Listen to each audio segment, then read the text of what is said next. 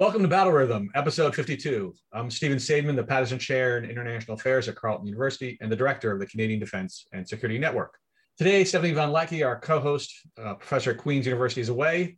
So we have a special guest host, Aaron Gibbs von Brandschot, a professor of sociology at Calgary, the director of the Center for Military Security and Strategic Studies, a co-director of the CDSN in our security theme, and one of the two leads of the new Canadian Network on Information and Security, which is one of the new networks that is funded by D&D's Minds program. I'll be talking with Erin today about all the hats she wears, and then we'll get into some of the pressing security issues of late, including the heat out west, the ensuing fires, and what this means for climate change as a security issue. We'll talk a bit about the current stage of the pandemic and how borders are changing or shaping our reality with the Olympics starting soon, but perhaps without an audience. The Calgary Stampede just started, and Erin can brief us on how that's going. And we'll talk about Afghanistan because we're seeing the end game these days, and nobody's feeling very good about it. And then after our conversation, we'll present our interview with Dr. Sarah Shoker, who's a postdoctoral fellow at Waterloo, and she studies the security impact of emerging technologies.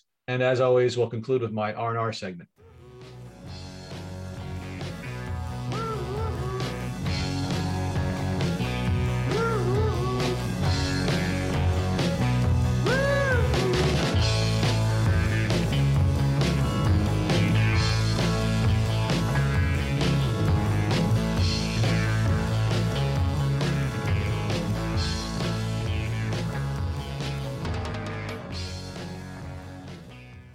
So, Erin, welcome to Battle Rhythm. Thank you very much, Steve. Thank you for inviting me to join you. My pleasure. This is long overdue. And perhaps it's long overdue because I've wanted to see how many hats you can collect. First, let's talk about what do you do as the director of the Center for Military Security and Strategic Studies out west in Calgary? When we actually added the word security to our center title, it used to be Center for Military and Strategic Studies. Now it is Center for Military Security and Strategic Studies. And this idea by adding the extra S, we still usually say CMSS, but the orientation behind the extra S in security was to broaden and expand the types of research that we might undertake at the center. I became director in 2019, and one of the first tasks that I had with the fellows was to create a strategic plan. So along with that strategic plan, we identified 4 areas that we thought we would concentrate on. And those 4 areas are 21st century security. So that's that S in the new S in our name, national security and defense, conventional and unconventional warfare and conflict, and a 4th area, which is human rights, peace, and development. So some of these things we actually do, and some of them are aspirational. So the human rights, peace, and development, we don't have a large number of fellows currently working in that area, but we developed that area and added it to our selection of thematic areas. We hope to entice people to join CMSS and become fellows because we're interested in broadening the scope of what we do beyond sort of the more traditional historical military history orientation that we had in the defense orientation that we had through political science. So your center is now focused more on security issues broadly defined, not so much just military security. So given that you're out west, I guess your center and the people around you have been paying a lot of attention to the heat wave that hit the West Coast and the fires. And so what is your take on climate change as a security issue? Do you no longer have to make the argument that it's a security issue because it's patently obvious, or are people still resisting thinking about climate change as a security issue? Well, I think for many of us, it's pretty obvious, but I think there's still some way to go to convince others that it's as obvious. But some of the information that I've drawn on for understanding climate change as it relates to security comes from that document, the Canada's Changing Climate Report from 2019. And it's pretty clear that Canada is experiencing climate change.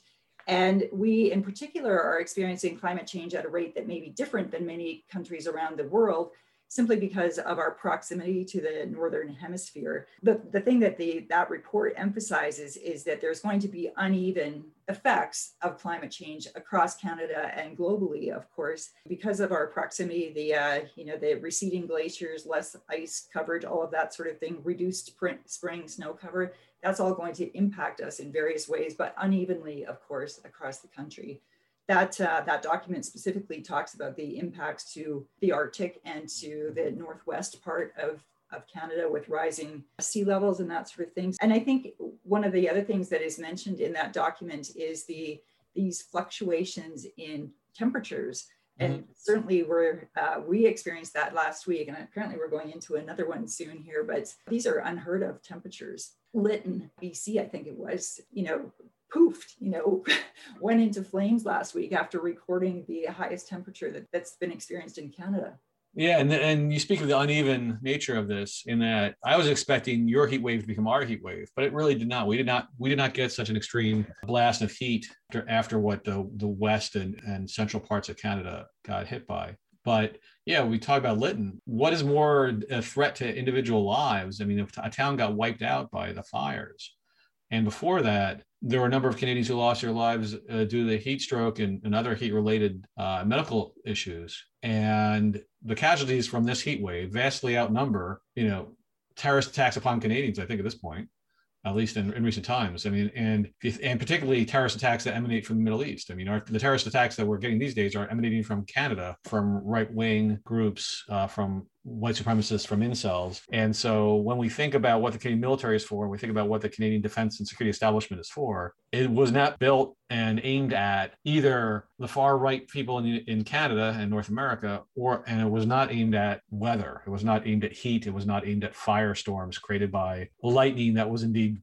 in turn created by the heat. I mean, the imagery and just the reality that you had thunderstorms over the West that were purely created by the heat. And so therefore they didn't provide any solace through rain. It just provided more lightning to cause more things to burn. Is just astonishing.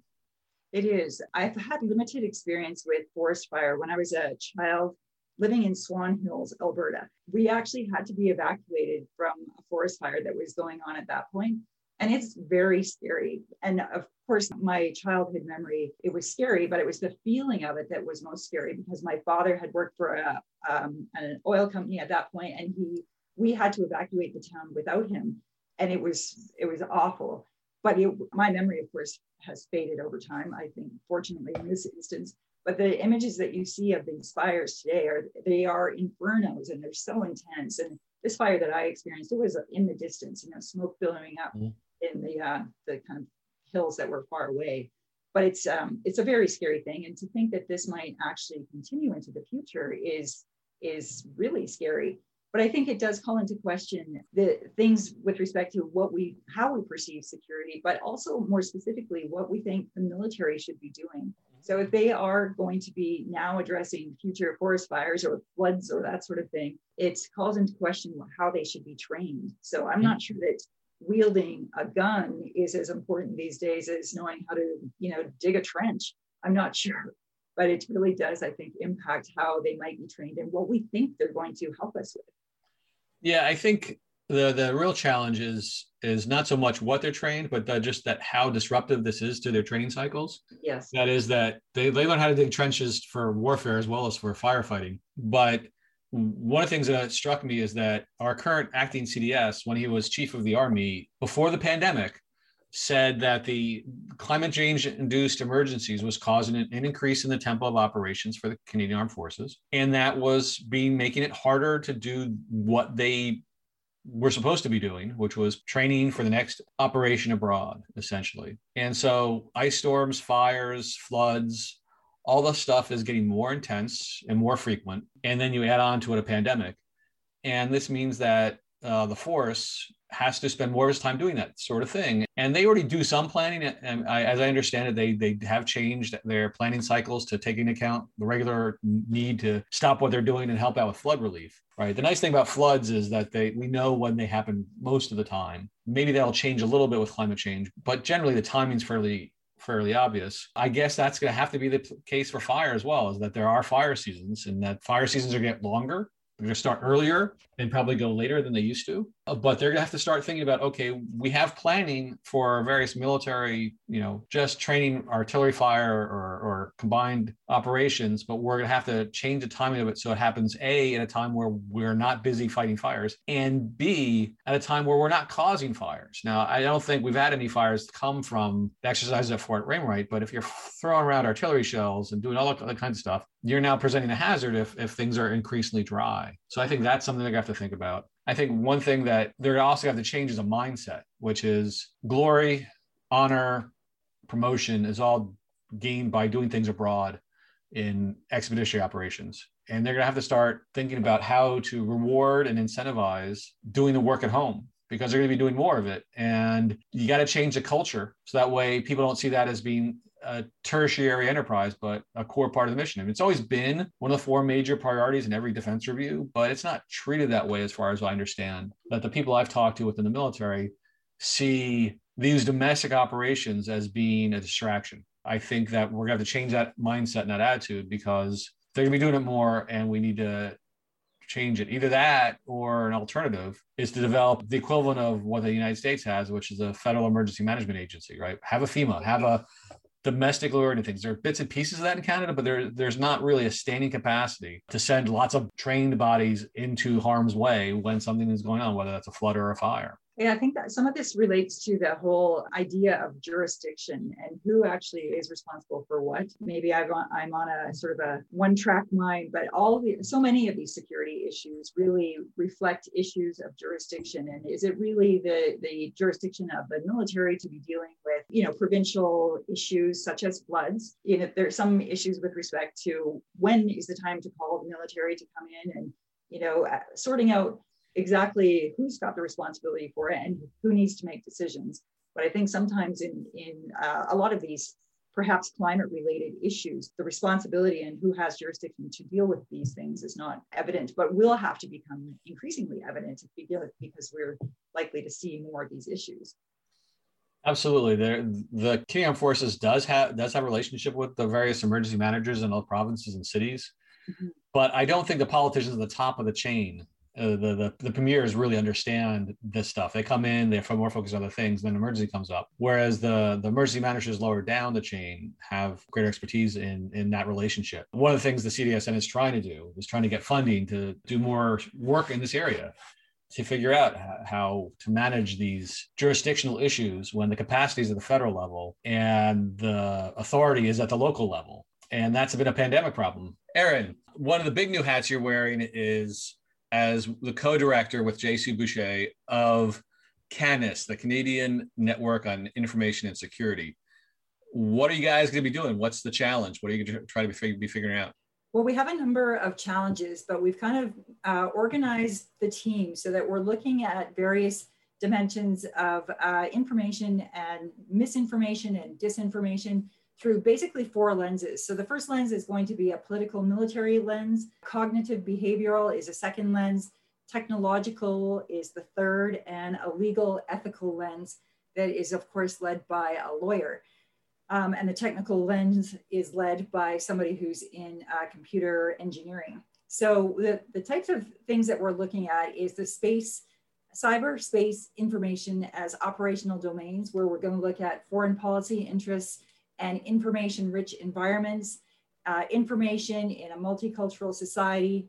We're looking at the rise of the gray zone conflict, where we look at offensive and defensive dimensions of information, and dis and misinformation in the face of crises. And then in terms of the third challenge, and these are the MINDS challenges, the structure of the MINDS program, anticipating future challenges is looking at the evolving importance of information in a digital world.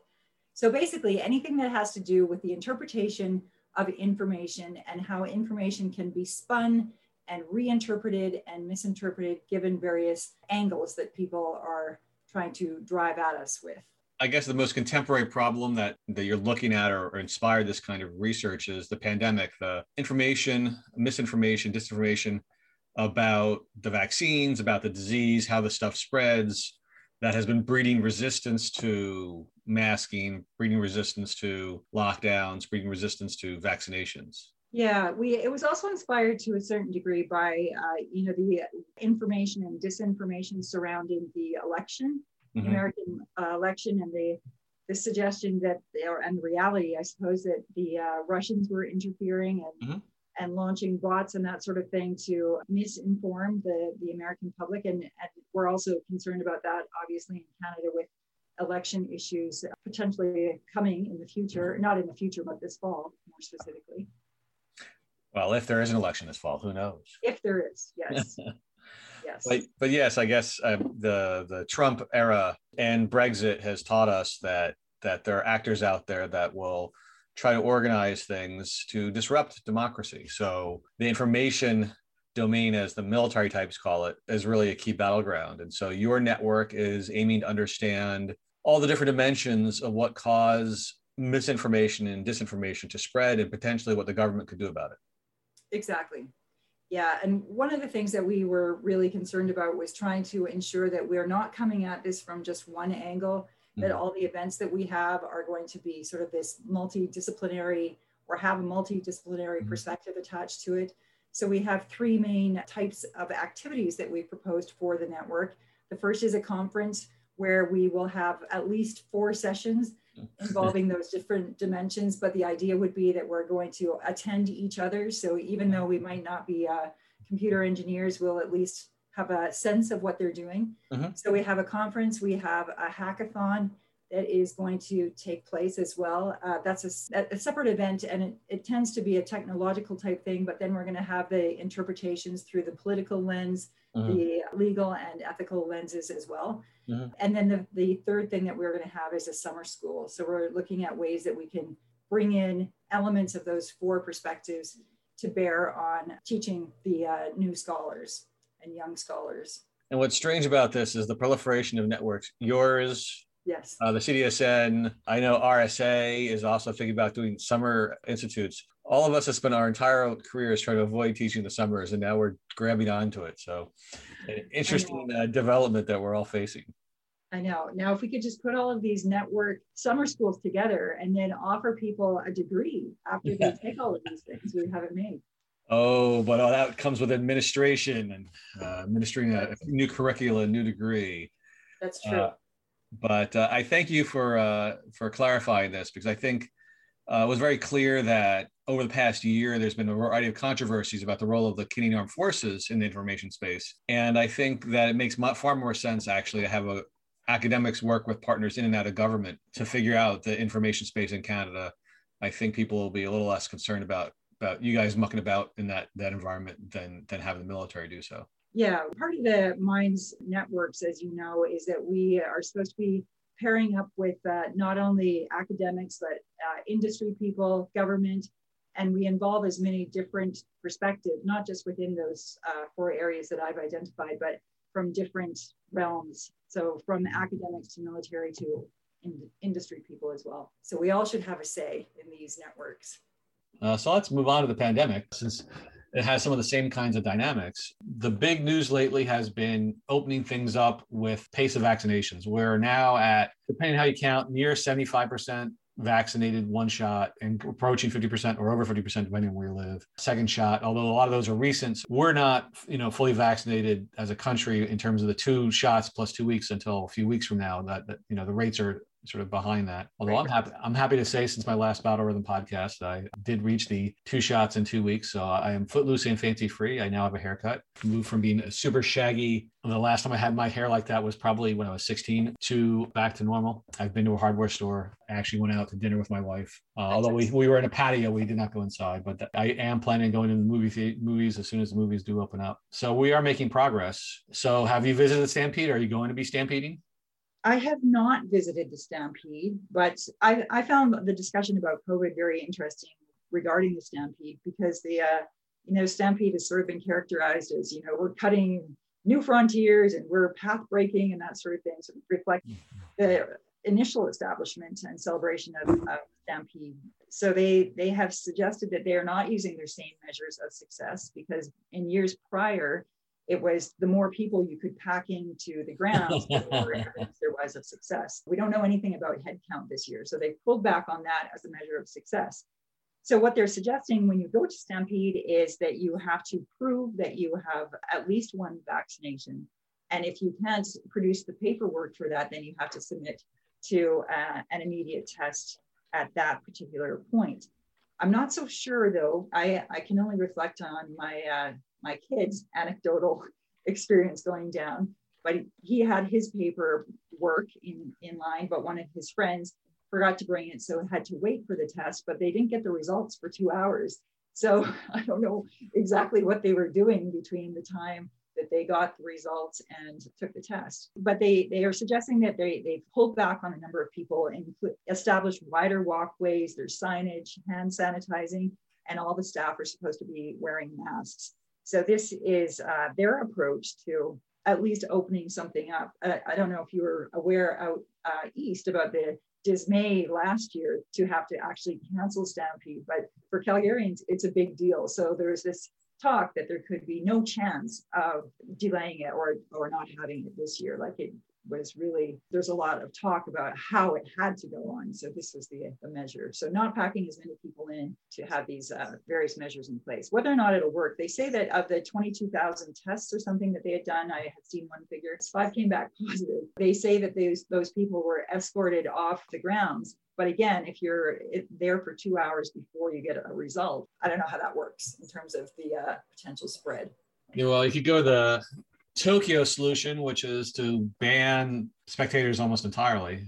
The only people who will be spectating at the Tokyo Olympics will be essentially staffs of the organizers and the sponsors and folks like that, because Japan just issued a new emergency rules because their pandemic is escalating. Japan has been behind on vaccinations, just like Australia and New Zealand. Some of the places that did the best in the first wave or 2 or 3 did not hop on to the vaccinations fast. Speaking of drawing lines, one of the challenges right now is how long do we fight a war? And so one of the big stories in Canadian defense and security this week is looking back and figuring out whether it was all worth it. And I think that's a big issue that we can't really address in the time we have left today. But the issue of the day is how do we help the Afghans now? And so I'm curious as to your reactions to the news of, well, the U.S. pulling out and the Taliban being more successful in gaining some territory. I think this is a major issue, but some of the questions that have been raised for me about this is there's been criticism that this has been obviously a very long war.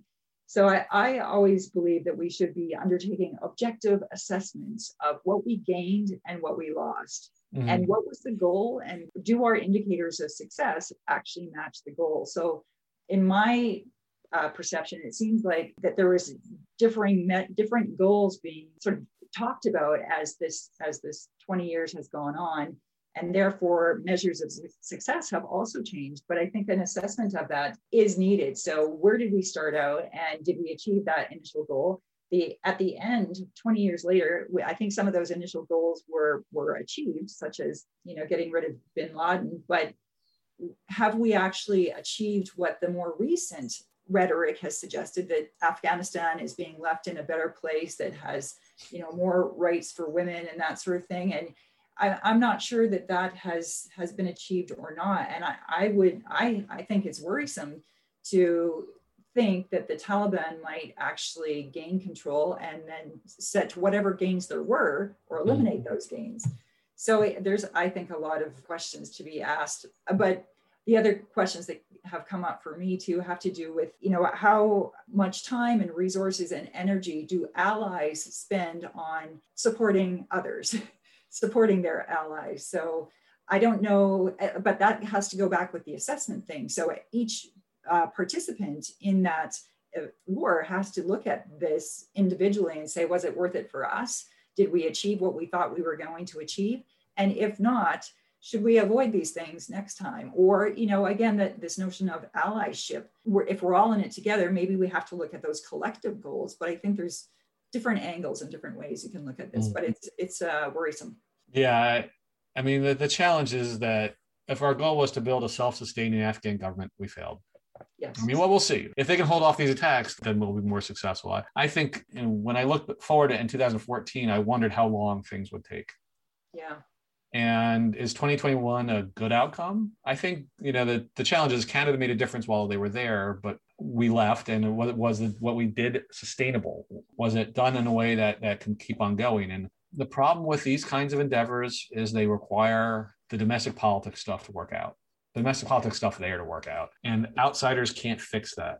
And they can help provide space for it to happen. But we made a lot of mistakes. They made a lot of mistakes. Our allies made a lot of mistakes that made this harder than it had to be. But even if everything was done right, it would be really, really hard. And so we created breathing space for some time. And that's what we did. And is that worth the blood and treasure of Canadians? It's easy for us as academics to say so. It's a little harder to say so if you know people who put their lives on the line, who either died or were wounded, physical, mental, emotional wounds from this war. I think if the goal was to support an ally after an ally had been attacked, I think we did that. I think that's the way I sort of defined it when I wrote about this for my book, that really was why we went. It was not about, we didn't care about Afghanistan. We cared about the United States. Yeah. The irony is that a lot of this was motivated to keep the border open with the United States. We've been keeping it closed despite what the Americans have wanted for the past year. But I think we did what our ally wanted us to do in the aftermath of an attack upon the United States. And Canadians did die on 9/11. And so we do have an interest in fighting terrorism. But what has evolved over the past 20 years is the terrorist threat is not there, it's here.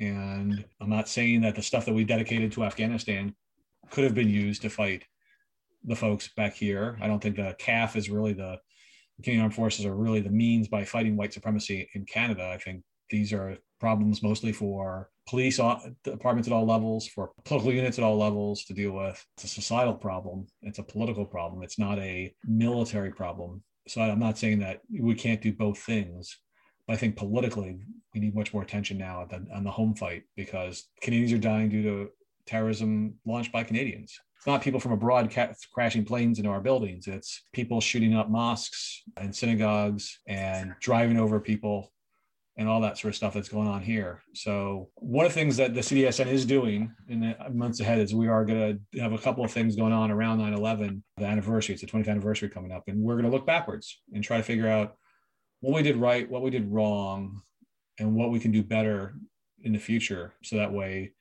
we make Canadians safer without threatening their liberties, without too much theater. Every time I go to the grocery store now, I watch them all wipe down everything 5 times. And I'm like, we know the disease doesn't spread that way. Yeah. And the same thing with going to the airports of, okay, is this really the thing we need to be spending our money and time on, is looking at, taking my shoes off. We need to figure out the risks, the real risks to us, and how to address those. And a lot of them are uncomfortable because the risks are coming from one side of the political spectrum, mostly. Yeah, it's and my comment about assessment, it's easy to look back over the past 20 years and say, what did we do right and what did we do wrong? But I think if we can train ourselves to be doing that more frequently, throughout an effort, like as you were just saying, with respect to the pandemic, if we know that hand wiping and, bottles of sanitation or whatever are not really the answer, then we need to be able to adjust instead of getting into the rut of, because it's there and because we know that it used to work, that it will still work going forward. But it's difficult, I think, for all of us to be assessing things as we go and then redirecting. It's like a cruise ship. Point yourself in a certain direction, and to change course is really difficult. But we have to be a little bit more lean in terms of how we might look at what we're doing, I think. Well, I think that's a good note to end on, about how we need to think a little bit about the future. I really appreciate you taking time to talk to us today, Erin. I really wish you luck in getting CANIS, the Canadian Network on Information and Security, launched. I can only tell you that running a network is an awesome enterprise, awesome in both senses of the word. It's a terrific opportunity for you to meet people and to do great things, but it also means a lot of responsibility. So I wish you luck in juggling all your hats. And We're going to need it. I think you and JC, her partner in this is Jean-Christophe Boucher. You guys are going to do great things. I definitely think there's much need to clear up the information space in Canada and figure out how to deal with disinformation and misinformation. We didn't really touch those aspects of the pandemic, but obviously those are crucial for understanding, in part, the vaccination hesitancy in the United States compared to Canada. So maybe we'll talk about that the next time. Sounds good. All right. Take care and enjoy the rest of your summer. Thank you, Steve. You have a good summer too.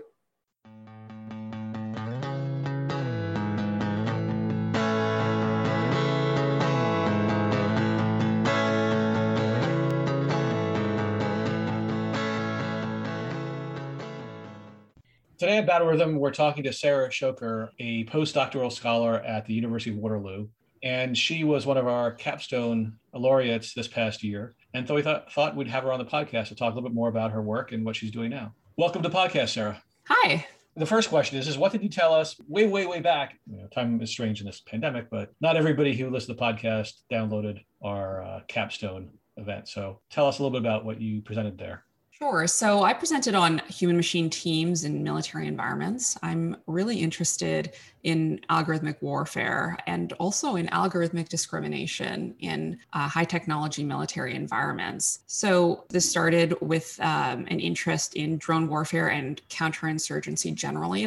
Those were the topics that I investigated while I was doing my PhD at McMaster University. And specifically, I was looking at drone warfare using a gendered analytical lens, trying to answer, and specifically that was that men and boys, sometimes referred to as military-age males in military environments, were excluded from the collateral damage count under the Obama administration. And there was also strong evidence that they were systematically undercounted under the Bush administration as well during the turn to counterinsurgency. So I was interested in understanding why and how this decision was justified. And completely by accident, the dissertation turned into a dissertation about big data and emerging technologies. Because though my primary interest, of course, is in civilian protection, it's really difficult to talk about counterinsurgency and drones without talking about data, surveillance technologies, sensors, and predictive analytics more generally. And now, of course, we talk about artificial intelligence. And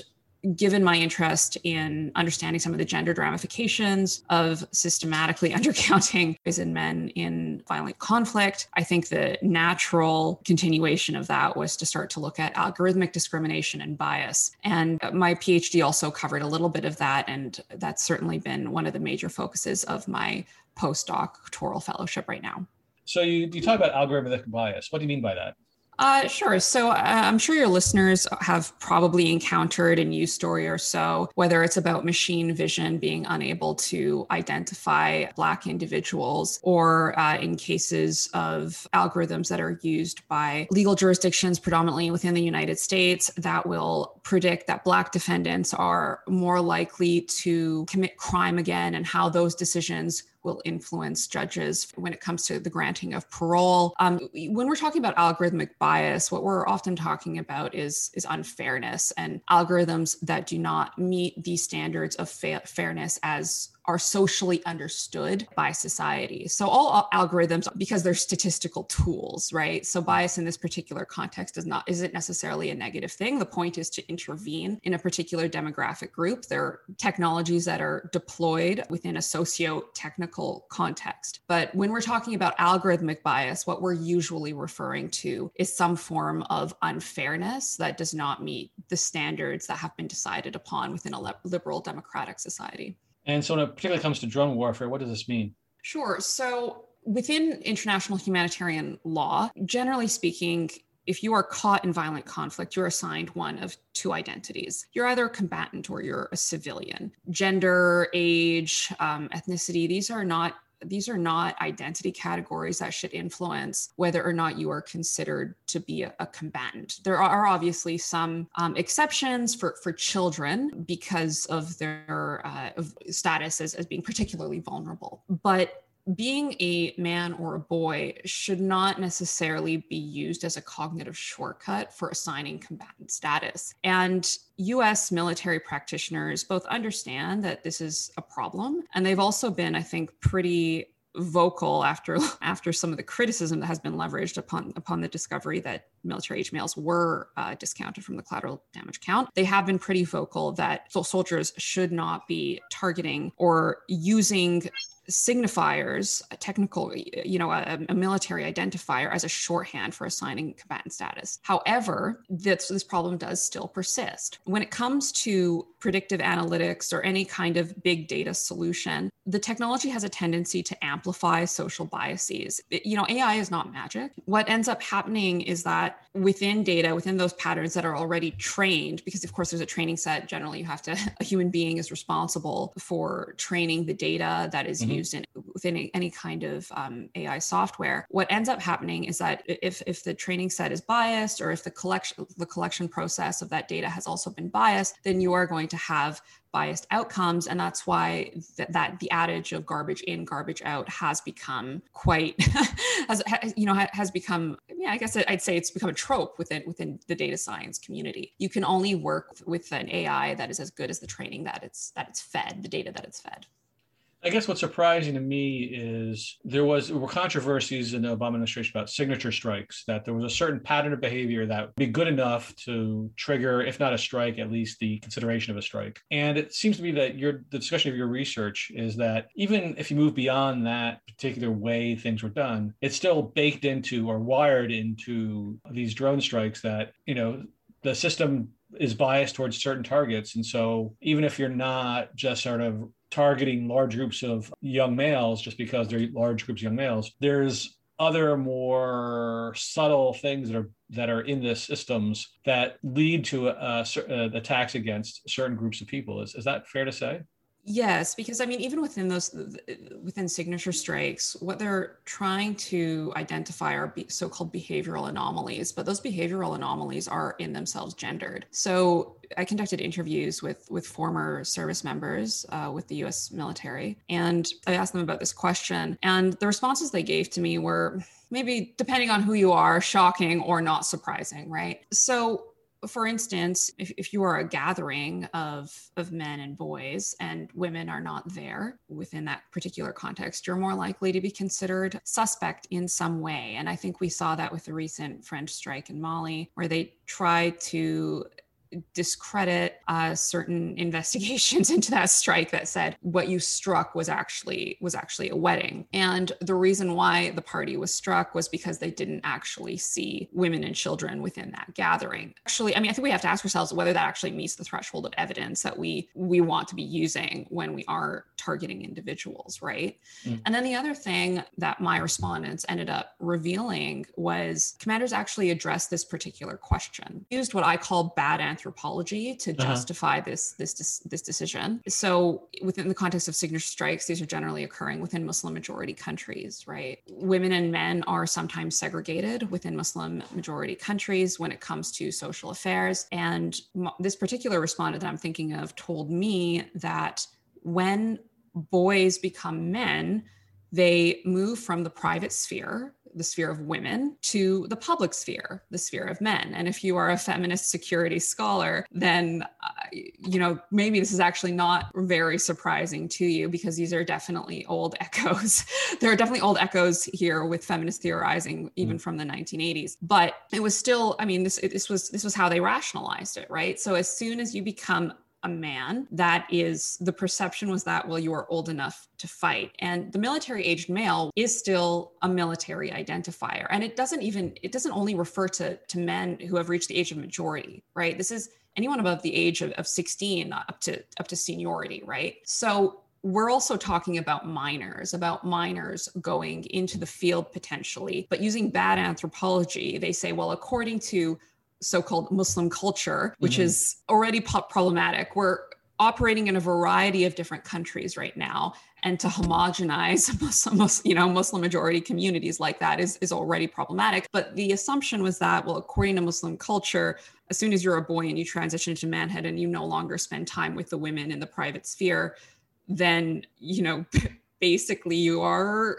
considered to be as someone who's potentially involved in hostilities. And again, is that the standard of evidence that we want to be using? So when we're talking about drone strikes, and when we're also talking about counterinsurgents on the ground told me, after I asked them, well, how exactly do you verify age? How do you know that the person you're targeting is, 18 and over? And the response really was, well, we don't. It's very difficult to tell age. And with signature strikes, it's essentially preemptive, right? You're trying to determine whether somebody poses a threat to you based on their behavior. So you don't necessarily know their identity. You don't know their name prior to the attack. Sometimes you do after the fact, but a number of people do not have their identities confirmed.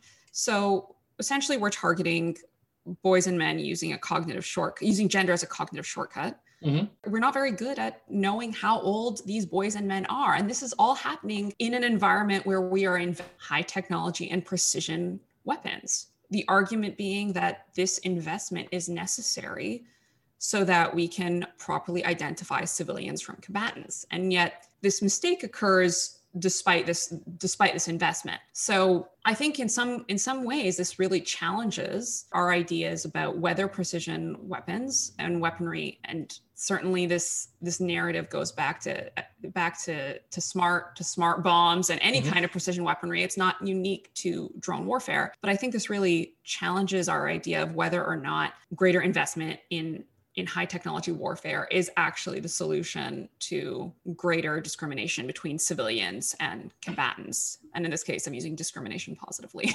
Well, and the thing is that what you're finding is that they game the entire process by saying that, okay, anybody who's male of a certain age counts as a combatant. And so therefore, we are wildly undercounting the non-combatants who are targeted, and basically violating international law because we're not doing what we need to do to discriminate between those who are fair targets in warfare and those who are not. Like the retort, I think, to that assertion would be, well, no, we don't assume that all boys and men above a certain age are combatants. But then in practice, what ends up happening is that if you're in the same space as a combatant or as someone perceived to be a combatant, then you are counted as a combatant, regardless of your behavior. And that's why when you end up having women in a particular space or very small children to the point where there is really no confusion about their age, then all of a sudden that collection of men becomes less suspicious. And so you are less likely to be targeted with a drone strike. Still makes me feel queasy because it seems like the idea is we're still targeting people who are their only real indicator that they are a potential insurgent is because they're male. And that seems to be a mighty, mighty low bar. Yes. So again, I mean, I think from a legal perspective on paper and a bureaucratic perspective, none of this is really enshrined. No one is out there saying target military-aged males. No one would ever say, please use gender as a cognitive shortcut. No one tells operators to bring in their social baggage and those stereotypes, into the operation, into their operational space with them, right? But in practice, it's very different, and that's problematic. Yeah, I think it's very problematic. We've learned enough about counterinsurgency that it really is discrimination is the thing of discriminating between those who are genuinely involved, not just those who are in the same larger category of people who might be involved. And we do more damage to the counterinsurgency effort by making mistakes of this kind. And so it's not just the legal and moral problem, it's also a efficiency or efficacy problem of this is the kind of behavior that makes things harder for the counterinsurgents. It doesn't make things easier by just hitting random males because they happen to be in the wrong configuration. Well, that's exactly it. And I mean, really, the argument that supports why these technologies were needed in the first place is because, the US and allies were having a difficult time distinguishing insurgents from the larger civilian population, right? This was a move towards population-centric warfare. At the beginning, when I said I didn't realize when I first started my PhD that I'd be doing a dissertation about big data, this is really what I mean. Because I was talking about civilian protection and civilian identification. Well, how do you identify civilians? Well, you need greater loiter times, you need better sensors, you need better visual fidelity, you need to be able to follow your targets. And so, this high-tech solution became the method by which to identify insurgents from that larger civilian population. But what you end up really having are still scanning visual data and needing some kind of method when they're looking at that visual data to identify who is and is not a civilian. So you look at behavioral patterns, and behavioral patterns are gendered. And so they start using basically masculinity and masculine modes of behavior as a proxy for determining combatant status. And it's the wrong proxy to be using, frankly. Well, this gets to a larger tendency in American and Western warfare, which is to find, technological and capital-intensive solutions to problems that really require lots of labor and time and effort. And it turns out these shortcuts are not really particularly good for what we're trying to do. And so I guess this is really what your book is about. Your book came out last year, and it's on this kind of stuff.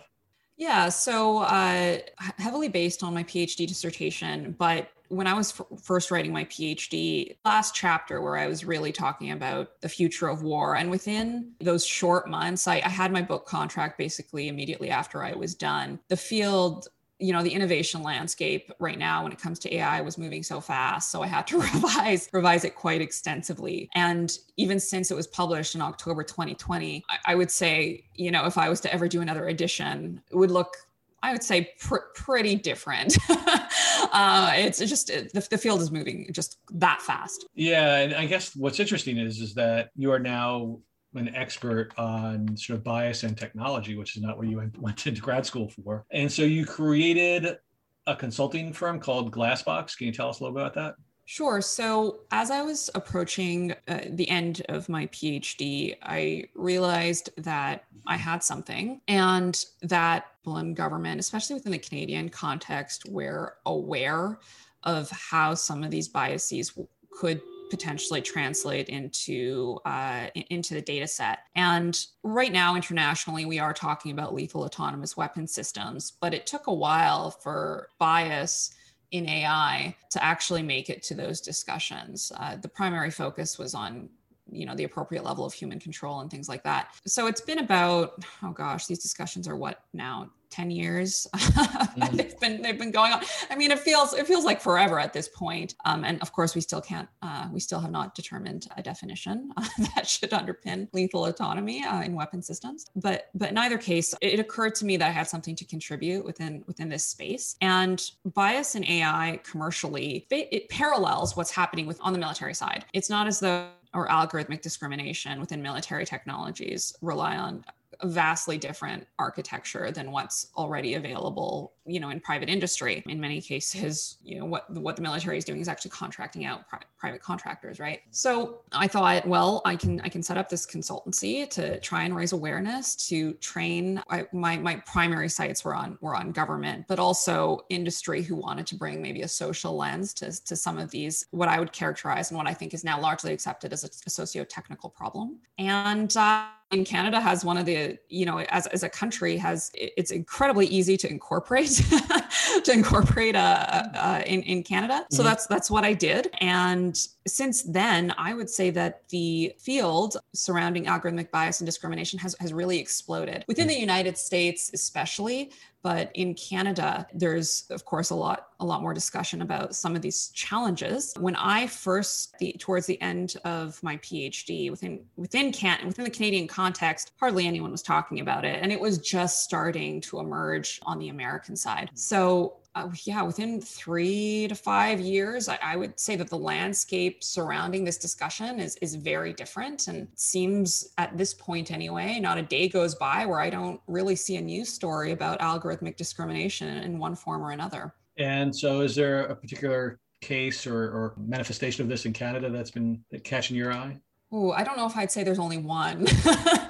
So Canada, of course, we're talking very openly about acquiring, drones, right? Because they're part of their ISR technologies, their intelligence, surveillance, and reconnaissance technologies. And whenever we talk about military modernization, we are talking about ISR. In the Canadian case, anyway, we would be purchasing these drones from U.S. counterparts. So I think prior to the purchasing of ISR technologies from the United States, we do need to have a really frank discussion about how algorithmic discrimination can enter into the decision-making and technical pipeline. And it's especially problematic for civilians caught in violent conflict who are additionally marginalized, because these technologies rely on surveillance. It's data collected through the monitoring of individuals who have really no capacity to consent. They don't, individuals in Iraq and Yemen, they're not, in Afghanistan, they don't really have an influence on our politicians. They can't vote. They don't have a say in our elections, right? So, but at the same time, there's this argument, liberal democratic norms, specifically the principle of distinction and civilian protection, is maintained through what has meant practically more and more surveillance of people that have no capacity to say nay or yay to that, to being monitored. So that's already a really huge ethical conundrum. Apart from that, Policing is, of course, a huge issue. There are cases in Saskatchewan and in Ontario where we are collecting or using government data about children within experimental trials. This was actually reported on by Motherboard last year, if I'm recalling correctly, for the purpose. I mean, ostensibly, these are all well intentioned, right? Like I want to emphasize that every time we talk about these technologies, the goal is often to create better outcomes. And so it's not as though we have just actors who are intentionally trying to perpetuate harm. These are unintended harms. However, you can still prepare for them. But in this particular case that I'm referring to, the goal was so that police can potentially intervene prior to a child going missing, or if they locate a child that is, at risk of being abused in some kind of way. And people might say, well, that's great. I mean, I don't want a child to go missing. I don't want to perpetuate child abuse. But the ethical question becomes, should we actually be using child data? Should government agencies be surrendering child data to police services, such as in the case of Saskatchewan? I think those are really important questions that we have not yet answered collectively as Canadians. These questions are only going to be further intensified. And of course, any kind of machine vision algorithm used by police to try and identify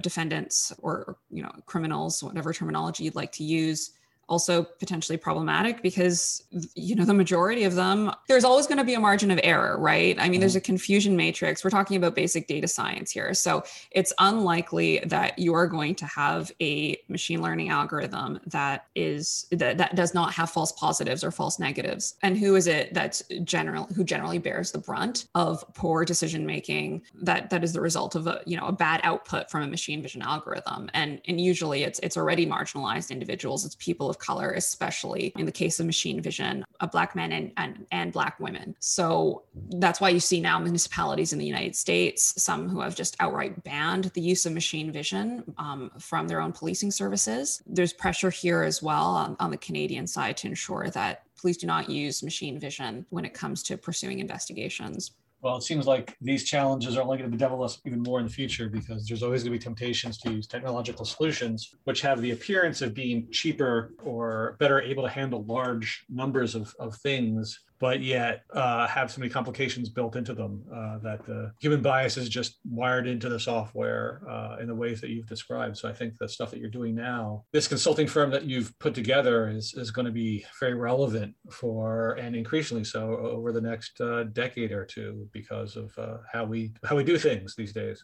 Yeah, I hope so. And maybe I'll also add to that. A lot of the data that's being collected right now, currently we just have too much to the point where we can't analyze it. So it's being stored. And human beings are generally identified as the bottleneck of the data analytics process, right? So I think about how back in 2012, the US Air Force alone collected about 24 years of video footage. Human beings can't analyze that, right? We're limited from a physiological perspective. And predictive analytics are the solution, as some proponents will argue, is the solution to this sort of avalanche of data. But currently, we have more data now than we analyze, especially on the U.S. military side. Most of the data that they've collected from the War on Terror, it's sitting on servers. So as long as we are collecting data, then there certainly will be, I think, a role for predictive analytics and big data solutions generally. Mm-hmm. And I feel pretty optimistic about the data science community's response to some of these socio-technical challenges. Companies, like big tech companies included, have, I think, been very vocal about the need to integrate ethical design into the AI pipeline, into the AI design pipeline. Some people might say, is this ethics washing? Are they doing this sincerely, or is this a PR stunt? I think it depends on the company, obviously, but the ground level anyway, people working on AI, I think, have reacted pretty positively to a number of the interventions presented by social scientists and people within the humanities as well. Well, great. I think it's really important to have people like you out there thinking about these problems, because I don't think we should leave these things just up to the scientists to figure out the best ways to scan pictures or scan videos. That the existence of big data requires the existence of people like yourself asking the big questions of how to handle big data. So I really appreciate you giving us a chance to talk to you about this stuff. And I'm really glad that you have the ability to work in these areas. I think, Sarah, that you're making a major contribution, and it'll only get more important in the years to come. So thanks for speaking to us today on Battle Rhythm, and we wish you luck as you finish your postdoc and go on to bigger things in this area. Well, thank you. It was a pleasure to be here.